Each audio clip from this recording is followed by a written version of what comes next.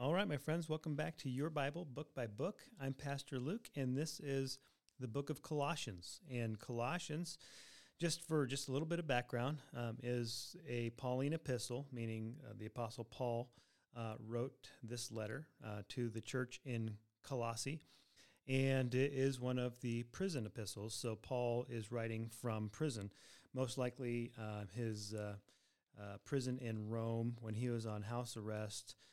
During his first imprisonment in Rome. And I don't know if I've mentioned this before, but what we understand about Paul's first imprisonment in Rome from the church historian Eusebius, he wrote in like the 3rd century, was that Paul went to trial before the Emperor Nero, and he successfully argued his case and was released.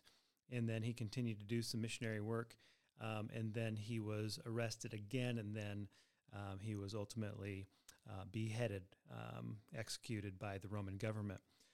But during that first imprisonment, he had quite a bit of freedom. He had a house that he stayed in. He had a guard who kept him on house arrest, but people could come and go, and they could visit, and they could take letters from Paul to various different churches, different regions of the world, and Paul had a substantial ministry in Rome during that imprisonment.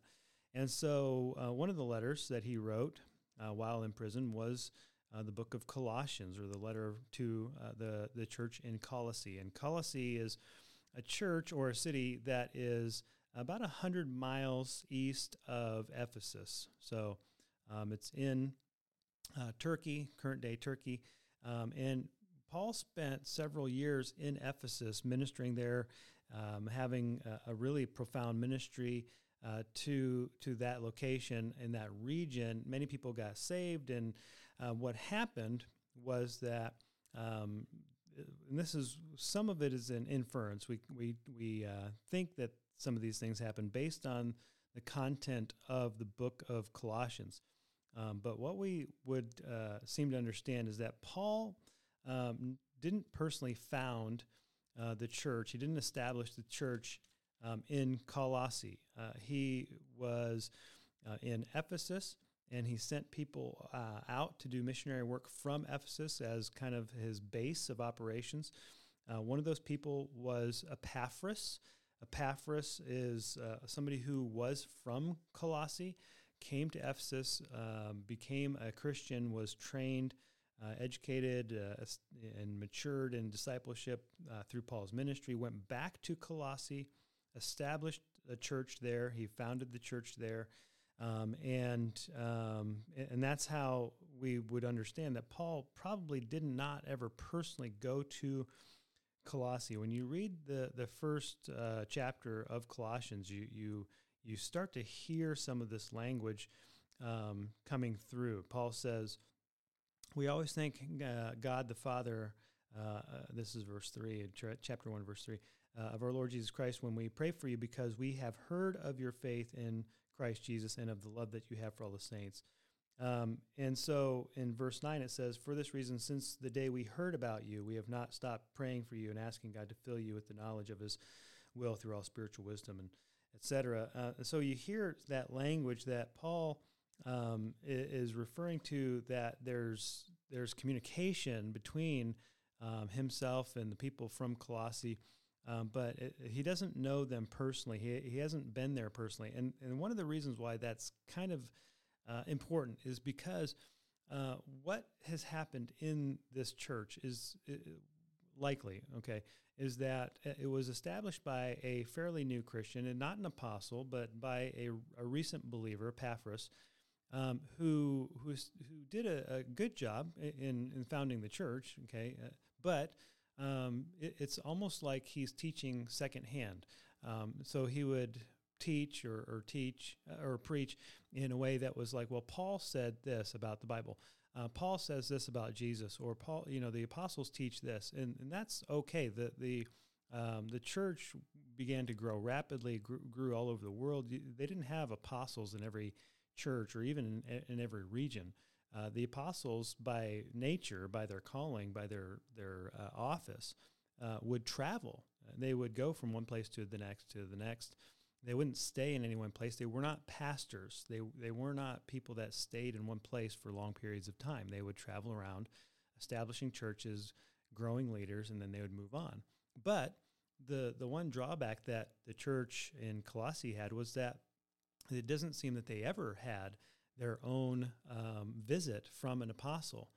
They were always kind of receiving the truth or the teaching secondhand. And what seems to have occurred because of that was a certain amount of likelihood that there was false teaching happening there, that there was false teachers kind of getting their foot in the door in that church or in that community that were leading people astray, that there were different biblical teachings that they didn't have really solidly established because they weren't getting that clear and confident teaching from the teachers, the apostles, that they would have benefited from. And so Paul, in particular, out of all the apostles, okay, and obviously they were equipped and empowered and taught by the Lord Jesus and by the Holy Spirit, and so they have a unique way of teaching, a unique authority in teaching. But Paul has an added advantage. Okay, Paul was trained and educated to the highest degree. Okay, in his day, he was highly educated. He was trained under Gamaliel, who was a very renowned teacher of that day. Paul was a rabbi. He was a person who was trained in the law, in the Old Testament rules, regulations, and he had such a strong foundation of biblical knowledge that when he came to Christ, he could then connect the Old Testament teaching and all the prophecy and all the understanding of what the Old Testament was pointing to in the Messiah. He could connect that very intelligently with the New Testament teaching of who Jesus is and how he fulfilled the law and how to follow him. So the need for the churches to hear firsthand about Jesus from an apostle was there. And Colossians is basically that response. The church had not received the firsthand teaching of an apostle, and so Paul writes to them a firsthand account of their need to really dig into who Jesus is, his nature, and to make sure that as they're understanding the nature of Jesus, that they are removing some of the old ways of thinking about the world and humanity and spiritual life and eternal life and all those things, because one of the things they were struggling with, and this is a fairly undeveloped concept. I mean, at this time in history, we're talking about the early 60s, first century, but Gnosticism was one of those false teachings that was kind of getting started in those days, but it was built on a philosophy. It was built on an understanding of the world, which was that physical things are inherently evil, spiritual things are inherently good, and that there is secret spiritual knowledge that if you can gain, then you can basically have an advantage spiritually. That's what makes people more spiritually pure or holy or saved, was this secret spiritual knowledge. And that knowledge wasn't available to everyone, only to certain special people. And like I said, that wasn't really a fully developed false teaching or heresy in that day, but it was likely beginning, and it may have been one that Paul is trying to combat, because what that does, what it teaches, is that Jesus probably wasn't, in their mind, really a human being. He was really just a spirit that appeared, and he didn't physically die, and he kind of went away. But that kind of teaching, the nature of who Jesus is, okay, was an important thing for the Colossian church to have clearly established. And what Paul really writes to them about is ultimately the nature of Jesus, who he is, his supremacy, his godhood, his lordship, and his rule and reign, and all the things that are basically going to keep them from drifting into other areas of false teaching, is to establish the cornerstone of a need for and an understanding of Jesus, who he is. And so what that does, or how we would talk about that for the book of Colossians, is that the book of Colossians is Christocentric, okay, which the whole Bible is Christocentric in a sense, and most of the books of the Bible, I mean, you could say are Christocentric. What that means is Jesus is the point and the theme and the basic concept or person that the Bible talks about. Well, Colossians is very prominently, out of all the letters of Paul, the most Christocentric. It is the book that Jesus' nature is discussed more. His name is brought up more often, about their need to know him, to rely on him, to understand who he is. And what happens is when you understand who Jesus is, and that knowledge is combined with the Holy Spirit's power to draw you to God, okay, the knowledge and then the power combine to create a Christian person, a transformed person. But if you have a false understanding of Jesus, then that will create a false religion, which will steer you off track about what life is supposed to be and how we live it, and where you're heading in eternity. And so having a correct knowledge of Jesus was essential, and it still is essential. And that's why when we deal with, like, what is correct, church, what is the nature of what a church should be, or how we should be acting as Christians, we come back to the need for Jesus being the center of the church and the head of the church and the point of the church and the most frequently talked about topic of the church. And as we understand who he is, we come to that through a consistently held biblical teaching, that we don't rely on our own philosophies and concepts and opinions.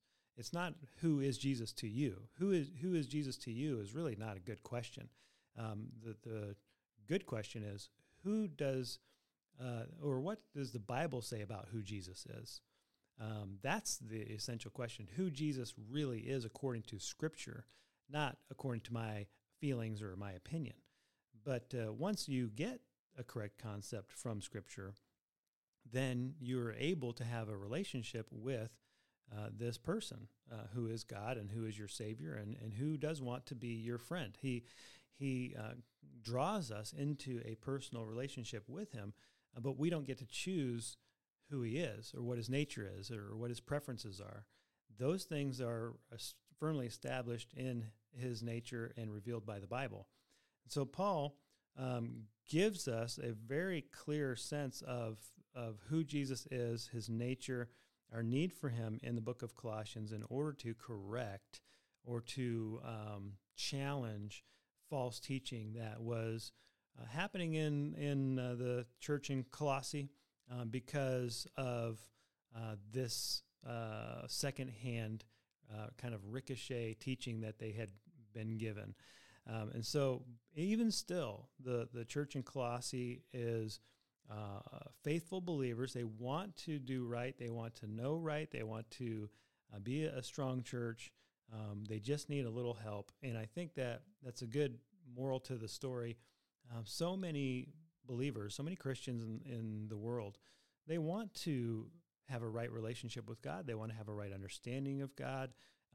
They want to practice correctly the things that God has called us to be and to do.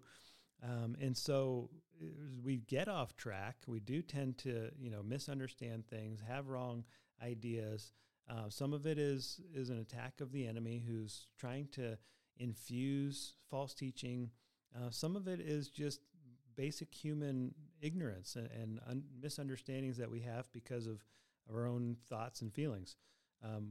Most of that can be corrected through digging into God's Word and asking for the Holy Spirit to give us conviction and understanding, and coming back to the foundation, which is Jesus is the point. He's the Savior. He's the Messiah, and we have to come to Him with our hearts open to His leading. He's the head of the church.